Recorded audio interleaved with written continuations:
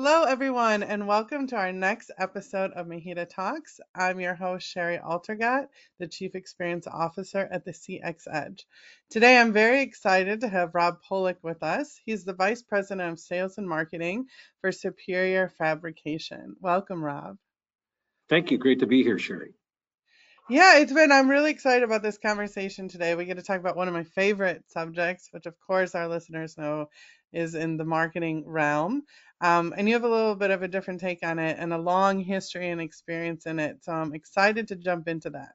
However, I always like to start our Mahita Talks podcast getting to know our guests a little bit better.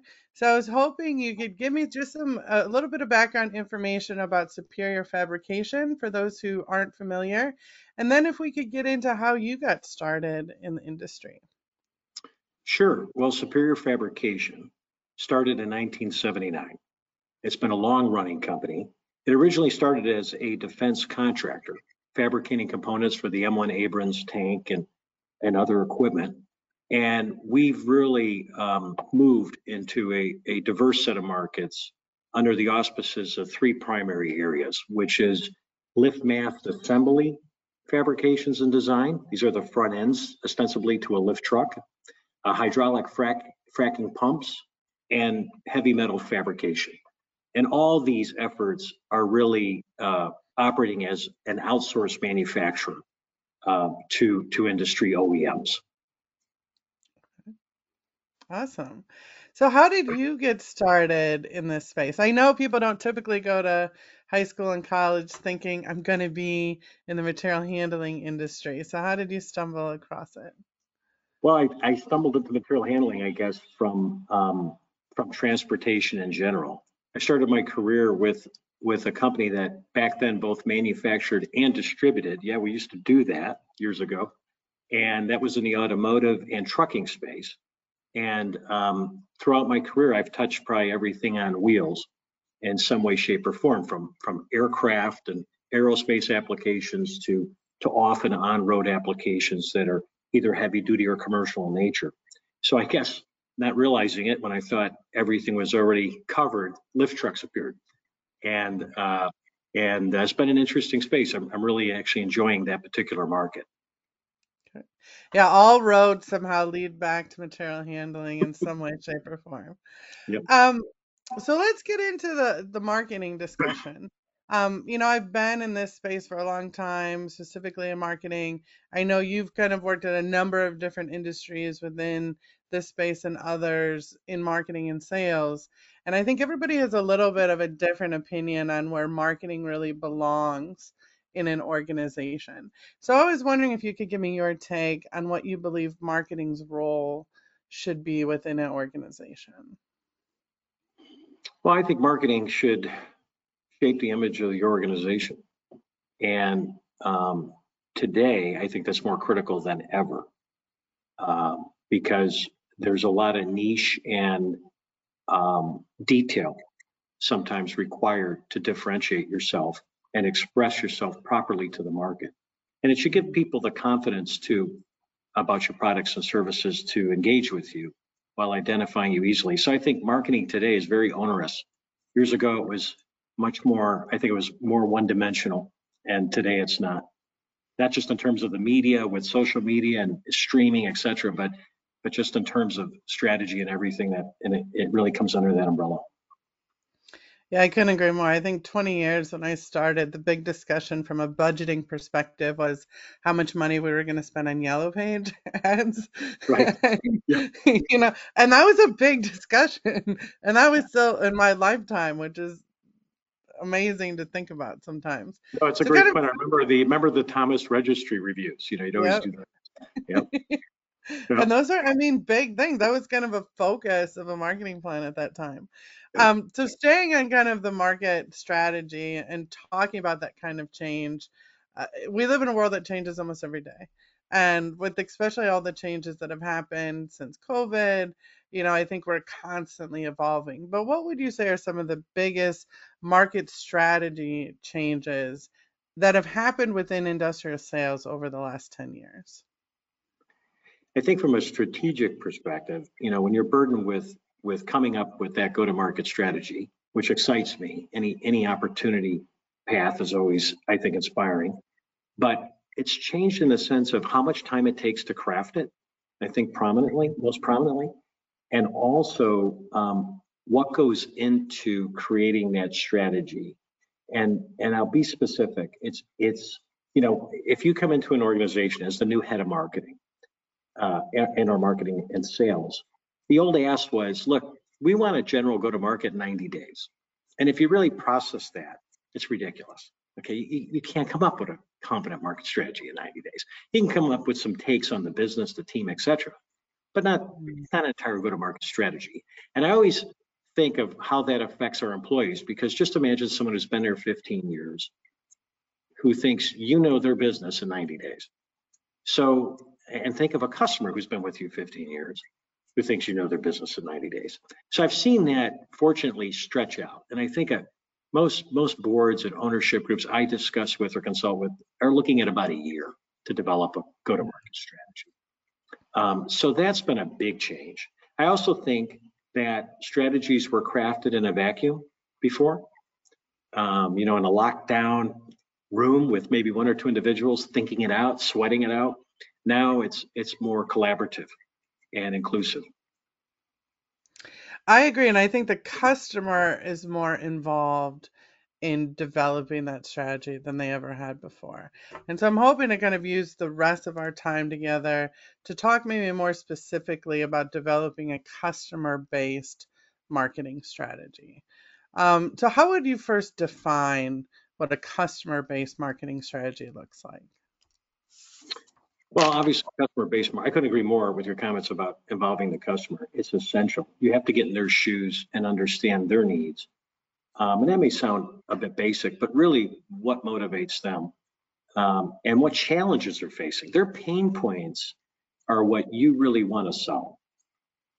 So the voice of the customer, which is a bit of an abuse, VOC is a little bit abused on a marketing side today in terms of a phrase, but getting out there, speaking to customers, not just some survey that's sent in an email, but sitting down, preferably with managerial or senior management individuals, and really asking them what's driving their business.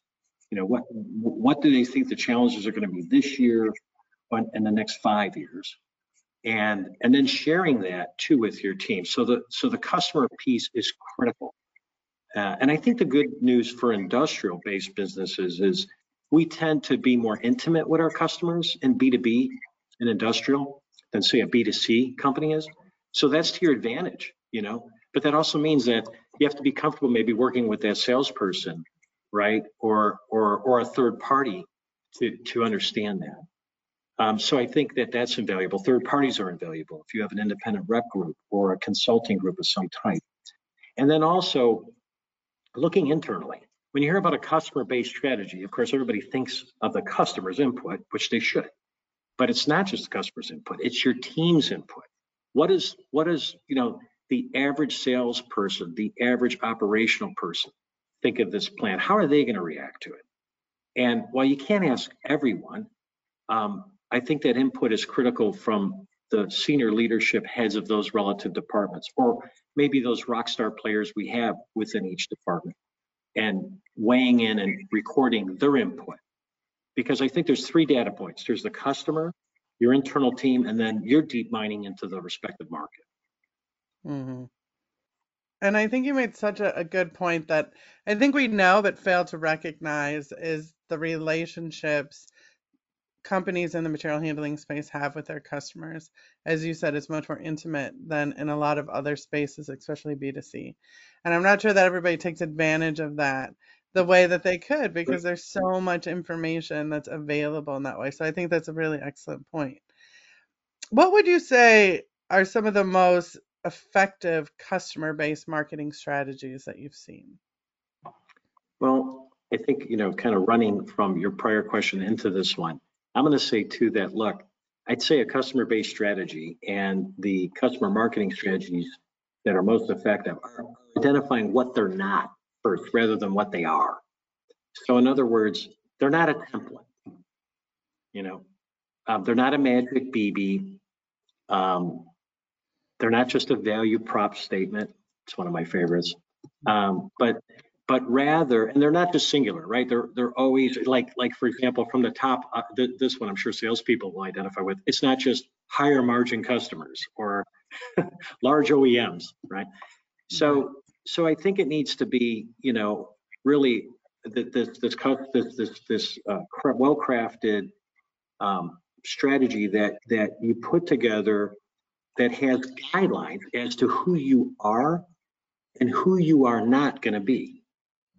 And sometimes it's very hard to admit who you're not going to be, and sometimes that can be very contentious within your organization. But saying yes to everything is not a recipe for a good strategy. So that definition is really critical. Yeah, I've seen a lot of people struggle with that question of what they're not going to be. Because I think we all, at the core of it, want to be able to serve our customers in every capacity that they need. But the reality is, if that's not our area of expertise, we're not going to do a great job. We're going to underserve the customer, and neither party is going to be successful in doing that. So I think that's a great point. You had mentioned previously kind of getting, a number of people involved in really understanding the customer, getting the customer involved, getting the salesperson involved, getting maybe some of the vendors involved. Are there any specific tools or other resources that you use to really help identify and better understand your customers? Well, when you speak to a customer, it's not about professional visiting. I mean, you have to know exactly what you want to ask.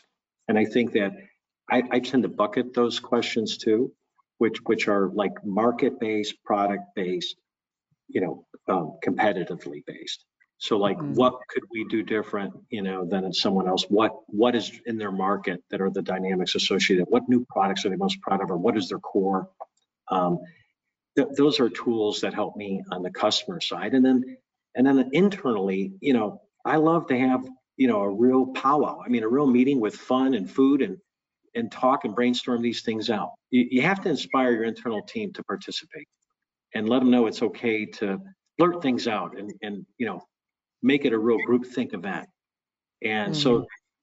those are some of the tools. And I mean, if people are looking for guidance, recently I read Grassroots Strategy, which is a book by Jeff Bennett. I think it's very in touch with developing a customer-based strategy, more ground up and side-to-side strategy. You almost find yourself presenting it to ownership rather than Mhm. accepting it from ownership. So it's that was it's a very good template, I think.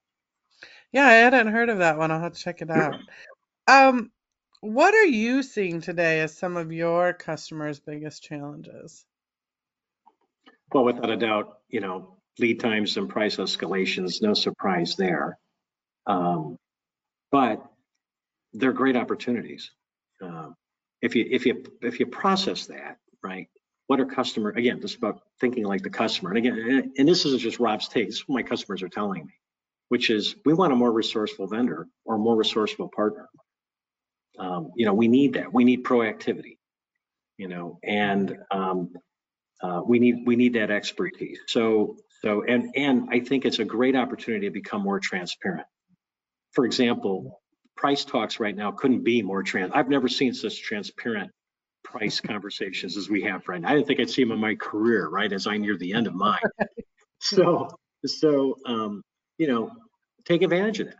Because if you're transparent with your customers and you're working on those other topics relative to these market dynamics, you can turn what is a very difficult and challenging environment into one that's very rewarding.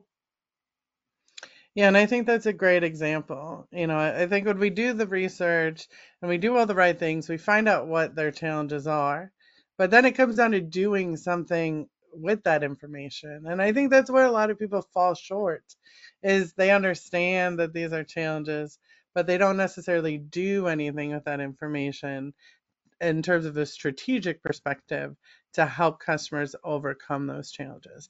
So that was a great example. Could you give me a little bit more of how you take some of those problems and really turn it into a strategic advantage when selling to customers? Well, for example, we're doing more uh, gallery related. I call it pulling back the curtain. It's kind of like the Wizard of Oz, no one wants to see the man behind the curtain. When you manufacture for others, I don't feel we are very transparent about showing what's actually going on the shop floor, et cetera.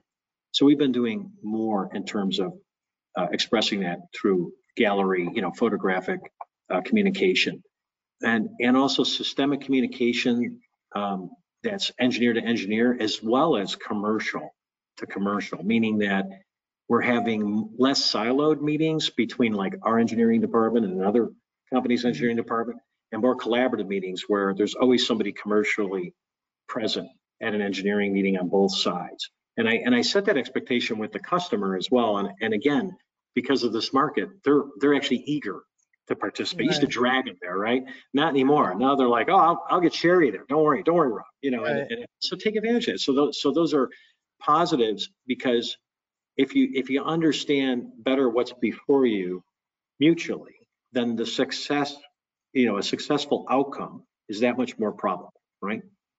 So then you're ensuring the customer's deliverables and you're exceeding their expectations. Hence, you develop a long-term partner. So I think in this market, there's a great opportunity for long-term partnering versus quick drive-by one-offs or customers that all sales teams can take advantage of at times, really are not a competent strategy. I cannot agree more. Well, Rob, you have actually made it to the lightning round section of MHEDA Talks. I'm not sure if you're familiar with our lightning round section, but essentially we like to get to know our guests a little bit better. We're a community that are all there to support each other, and the more we know about each other, the better off we are together. So I have 10 questions here. I've tried to make these questions as easy to answer and as appropriate as possible. So are you ready to enter into the lightning round? I feel like I'm in a Jeopardy. Yeah, absolutely. I hope all the points are worth. Except you should know all the answers to these. All right. I like to start off easy. We're entering fall, one of my favorite times of year. What is your favorite fall activity? I love to cycle. So I like to get my last bike rides of the years in this beautiful weather, and maybe take advantage of some of the color changes, etc., especially living where I do. So yeah, it's so beautiful. You're in Michigan, correct? Yeah, we're up in the Upper Peninsula, Michigan. Yeah, that's beautiful. What's one subject you would like to learn more about? I guess I can't stop learning enough about financial operations. I've run P&Ls and components of P&Ls, of course, but to just really have an education there, my education continues in that area. I think the other is manufacturability, just understanding how things are manufactured, getting in the minds of manufacturing engineers. I think that's invaluable today too, because I think both those, for my role, just make me better at what I do, because you engage in things that are fruitful rather than things that are maybe higher in risk. Be careful with getting too far into the minds of other people, though. That's a dangerous, slippery slope. What is one thing you regret spending money on? One thing I regret spending money on. Lead generation, callers and people. I think great teams do it on their own. I really do. I'm not saying that a data mining service or something that gives you, market company details and maybe context isn't worth it. I'm not suggesting that, but having someone else canvas for you, I've never been a fan of. That's always been a bit of a money hole, to me. It's kind of like a boat, it's a big hole in the water you throw money into. It's never really come back to be measurably rewarded. Are you more of an introvert or extrovert? Oh, come on. I'm a total extrovert. Not total. It's not like I'm going to stand up and do karaoke, but I love talking to people, learning about them needs, and sharing, anything inspirational with them, and hopefully in return getting something similar back. I think that's what it's all about. What is the best advice you've ever received? The best advice I ever received was probably from my father, who was also a sales executive. And when I was young and struggling and made all the mistakes as a salesperson, and kind of got chewed up and spit out by the market in my 20s. I asked my dad, I can't do this. And he said, I'll give you a secret, kid. I'll give you the secret. And he kept the secret over me for weeks. And I couldn't wait. And finally, when he told me, he said, the secret is get excited about something. And I wanted to strangle him. I'm like, really? That's the secret, Pop? That's it? And he said, well, the other day I was coming home and my neighbor who never speaks to us flagged me down in the driveway to tell me he bought a treadmill and how this treadmill was doing amazing things for his health and everything else. And this guy's such an introvert, Rob. He made me immediately go look at treadmills. So if you get excited about something, you inspire other people. So find something that's inspiring to you and then share it with others, because in turn they'll be inspired and it allows them to shine too. And that comes back in a lot of different ways. So it was actually tremendous advice. That is great advice. What is your go-to snack? My go-to snack. Wow. I guess chips. If I have a weakness, it's not sweets, it's salt. It's that really great potato chip. Amen. When are you most productive? When I'm most challenged. I'm the least productive when I'm challenged less or a bit bored, for lack of a better term. What advice would you give your young self? Not that you're not young now, but your younger self, I should say. Don't be scared to take risks. It took me a long time to leave a very good job as a general manager, a market general manager, in a business I knew inside and out, and with a team that was the best, arguably, in the company. And I was so glad I did when I finally did it, but it took me far too long to make that leap. So have courage. I think with today's young people, that's easy for them, but it wasn't for my generation.